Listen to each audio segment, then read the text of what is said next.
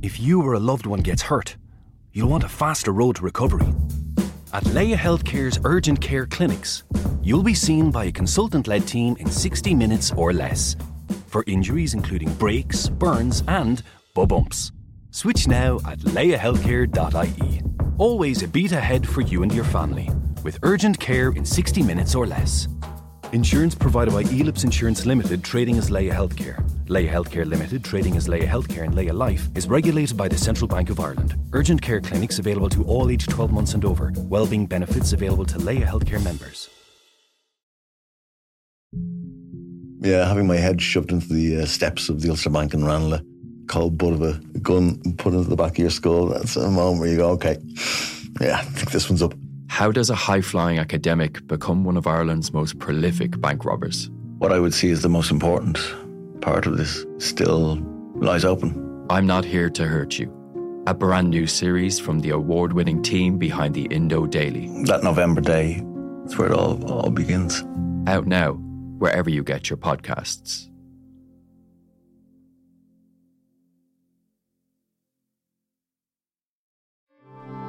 This is an Irish independent podcast.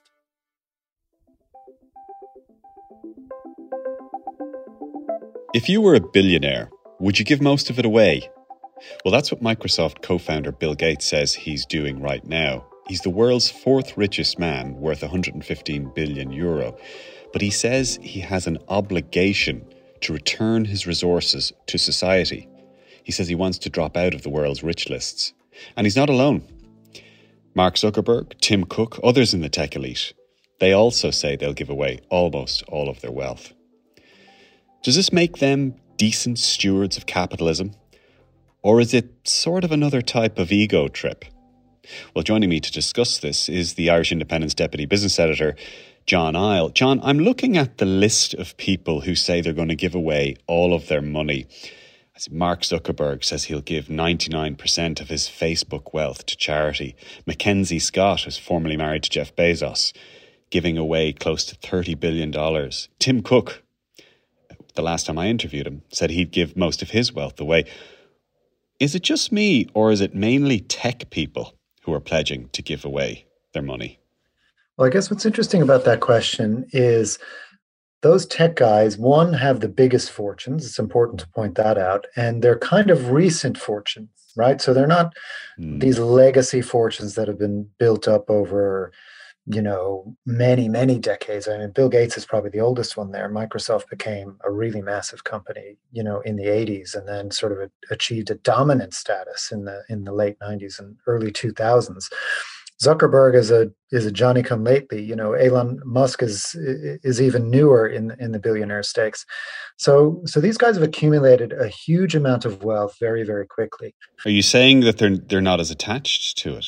It's possible that they're not as attached to it, but it's also what I happen to believe is that the sort of their culture of wealth is a little bit different from, say, the kind of robber barons of old, the steel and oil magnates from over a century ago, who made their money in a sort of different social context, right? So if you look at what Silicon Valley really values, or what it purports to value anyway, is a kind of human freedom, a human liberation. Now you can debate that, whether they actually see that accurately, but I think that would be a fair representation of how they see themselves.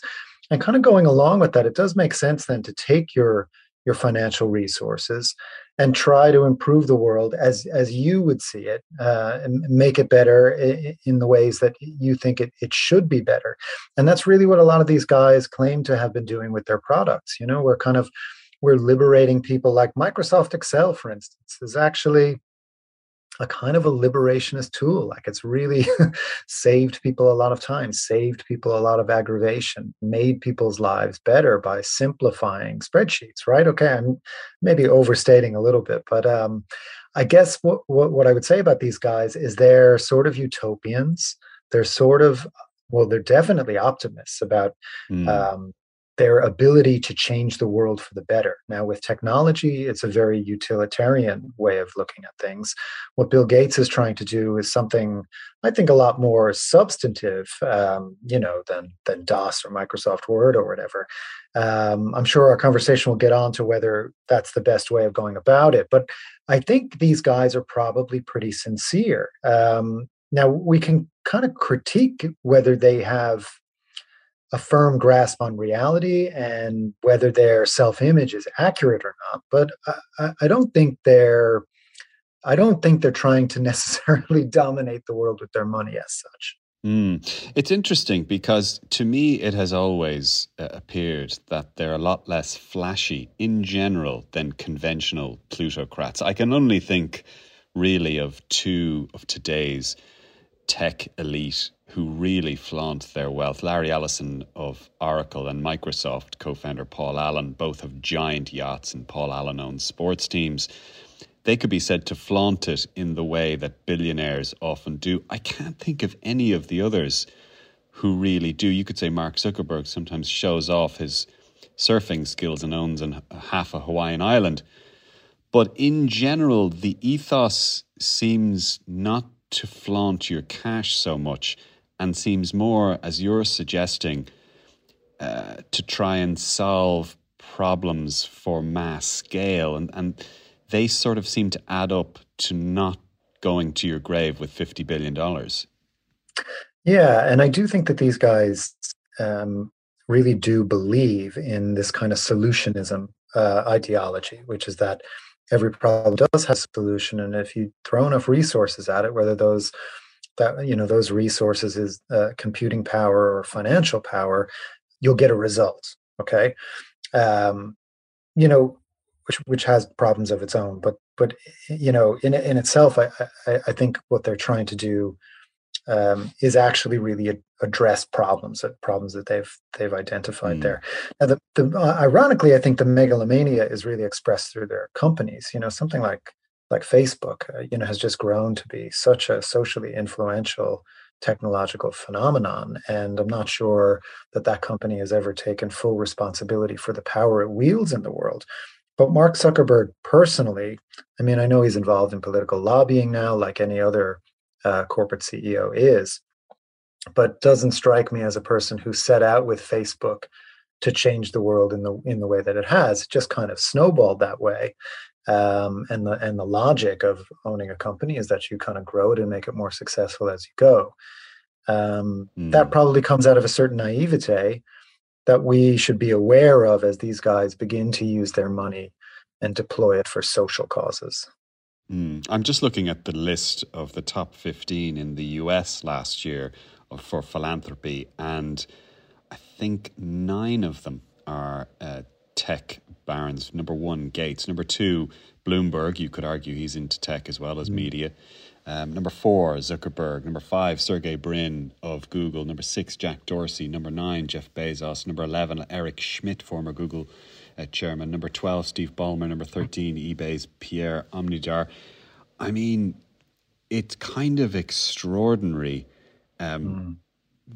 how much money these guys are giving away. It's worth recounting that the Gates Foundation, I think it was estimated at one point to be the world's second largest charitable foundation, about $50 billion in assets, a huge donor to the World Health Organization, for example. And right now he's in the process of giving away $20 billion, which is about 20 billion euro of his own wealth, to that philanthropic fund. It's kind of difficult to conceive of such a big sum, isn't it?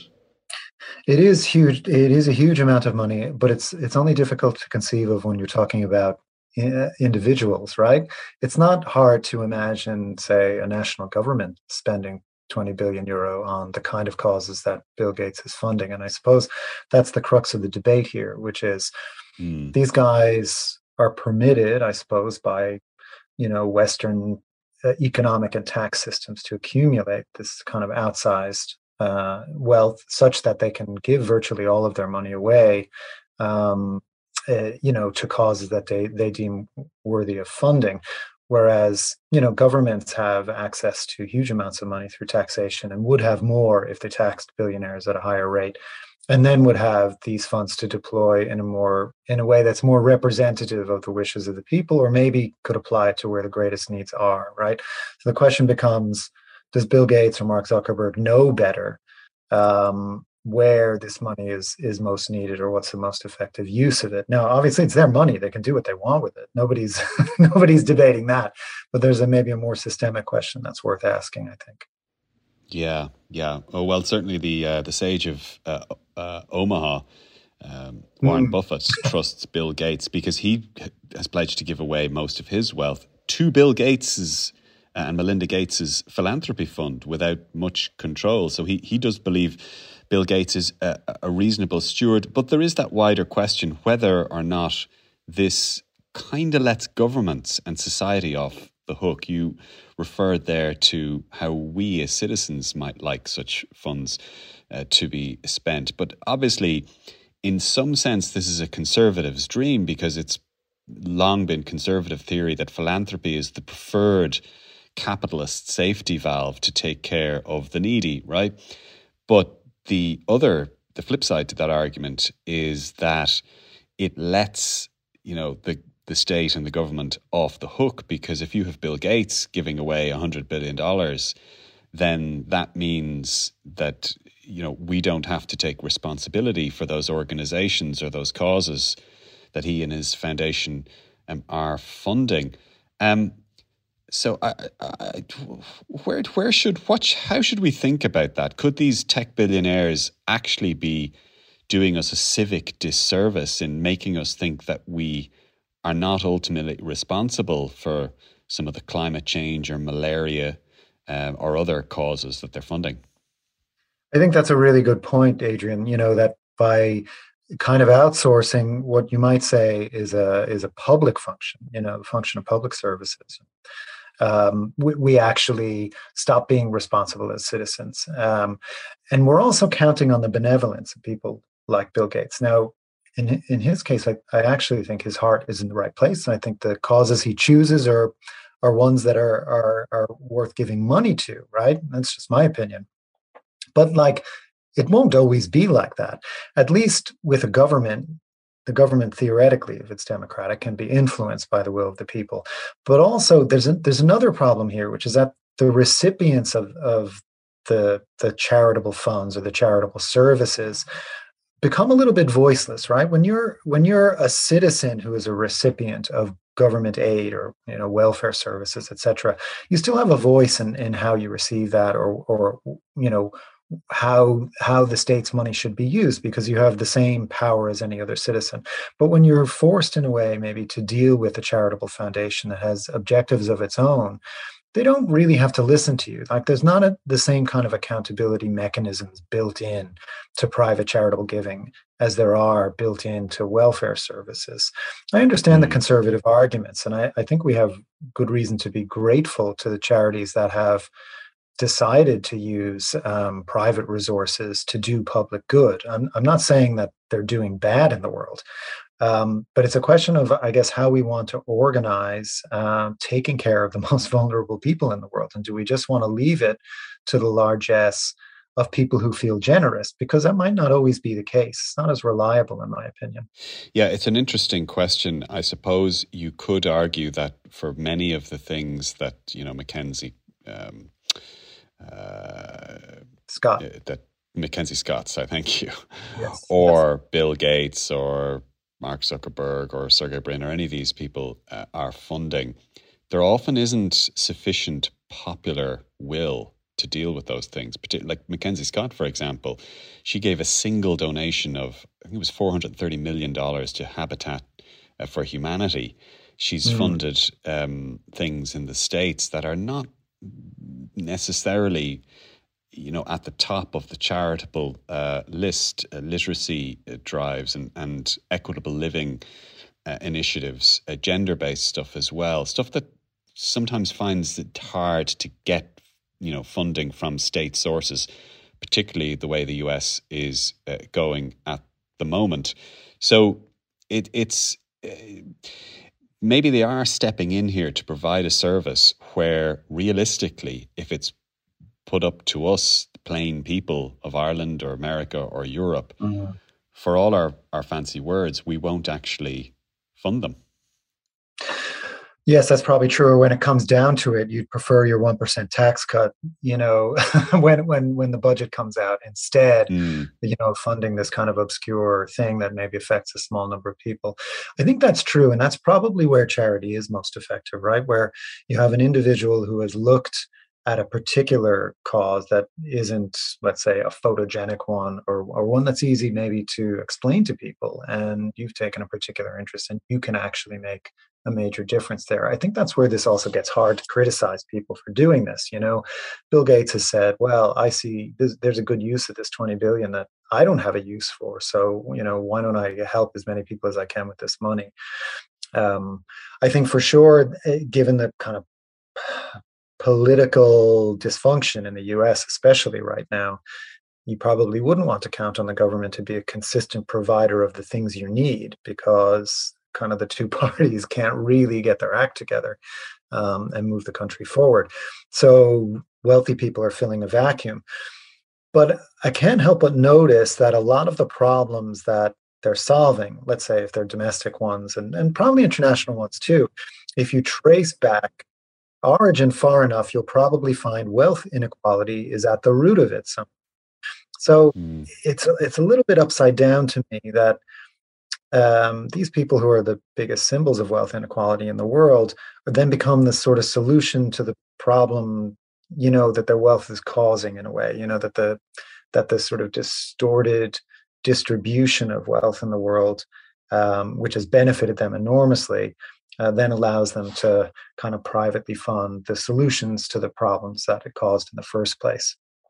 There's something a little bit wrong, a little bit wrong and backwards about that, I think. There is also the side issue of the odd distrust among certain communities that it creates as well. I'm thinking, for example, there's no end of conspiracy theories around Bill Gates' motivations as to, what he donates his money to. I wouldn't give credence to many of these sort of fringe theories, but they do exist. And I suppose that goes hand in hand with the point you were making earlier on, that where it is not democratically or centrally funded, it then leaves itself open to interpretation as to what the motivation of the philanthropist really is. I agree with you. I think Bill Gates's heart is in the right place. I think he's doing it in good faith for completely wholesome reasons. But there do appear to be a significant number of people who doubt that, and it's unfortunate that can't be democratically or tested. And I suppose that's just one of the weaknesses in this system. It is, but it is interesting, if we can just pull back for a second, to look at how the kind of the corporate world is getting more involved generally in things like environmental, social, and cultural causes, right? And a lot of people look at this cynically, and maybe it deserves to be looked at cynically. You see now companies are trying to meet environmental targets, right? And there's a lot of pressure on them to do so. There's legal pressure, there's tax pressure, there's regulatory pressure, et cetera. And, entire investment funds have been created to invest in these causes, so-called ESG funds, environmental social governance funds. But those funds now are being criticized quite heavily, both from within the investment community and in the corporate world. It's largely been led by guys like Larry Fink at BlackRock, whose company controls something like $9 trillion in assets. Very influential institutional investor, has been trying to get the companies he invests in to get on board with his view of racial diversity, gender equality, and fighting climate change. All of these are good causes, right? But I've written about this a little bit. And, Larry Fink is out there saying, this is how I think the world should work. And then, some of those ideas don't travel across borders very well. What does racial diversity mean in the USA versus what it means in Ireland? That's one question. And then you have, people who've worked in that world come out and they say, well, it's all a little bit of a sham because at the end of the day, our legal requirement is to make money for our clients. All of those other concerns are really secondary. So if someone is telling you that their primary focus in their investment portfolio is environmental, social governance issues. They're actually lying to you, right? So there's also that question of like, am I being told the truth about how this money is being used? And, is this just a marketing gloss on a part of capitalism that maybe these guys don't want me to look at? And that's, I think, always a suspicion about wealthy individuals giving charity, or corporates getting involved in causes outside of selling their products. I mean, I can see how that would be an issue with if Bill Gates was still the CEO of Microsoft and, was announcing, a $1 million donation to something, which was pennies on what the company actually makes and what he himself makes. But in this case, just to stick with Bill Gates, he is not the CEO of any company, and he's making donations of $20 billion from his total wealth of about $120 billion. And he says he's going to give it all away. So for me, notwithstanding the doubters over his motivation for what he's doing and why he's doing it, and his worldview and what kind of a world he wants to see and all of that sort of stuff, in this case, I wouldn't mix up a corporate cynicism with it. Yeah, I think that's fair enough. I just think we're in this sort of this strange moment where companies feel like they're being asked to step up in terms of their obligation to a wider range of stakeholders rather than just their financial shareholders. And how that has created a climate in which these very rich people and the universe around rich people is becoming a lot more involved in these social areas, which is maybe filling a vacuum, as we discussed earlier, that government has just vacated and said, well, we don't care about this stuff anymore, or we're focused on other things. Just going back to maybe an older model where governments were weaker than they were in, say, the second half of the 20th century. And businesses did have to step in a lot. So, businesses were much more directly involved in the health of the communities where they operated. And that could be a positive development. I'm not saying it would be, where businesses saw themselves in a more ecological way, rather than an individualistic way, that the health of the society around us is as important as the health of the business, because they are symbiotic in a way. That would be positive. And then you're going back to the Ivy Trust and Guinness and building houses and making sure that the society is okay and all of that sort of stuff. I mean, look, there is a separate question here that arises from this, which we don't have time to go into today, but I have often wondered how rich society will allow an individual to become. You could argue that because these individuals have become so rich so quickly, that actually society, there's an innate recognition in somebody like Bill Gates or Zuckerberg or the others that I don't think society would let them get to the position of being a trillionaire anyway. I don't think psychologically we're ready in the world, other than Putin, who's probably a trillionaire. We're not psychologically ready to allow somebody to have that much money. So it might be underneath it all a recognition that, look, 100 billion, 20 billion, 10 billion, it's enough. And if on paper I'm worth 150 billion, that's actually too much. And there's something that's just wrong about that.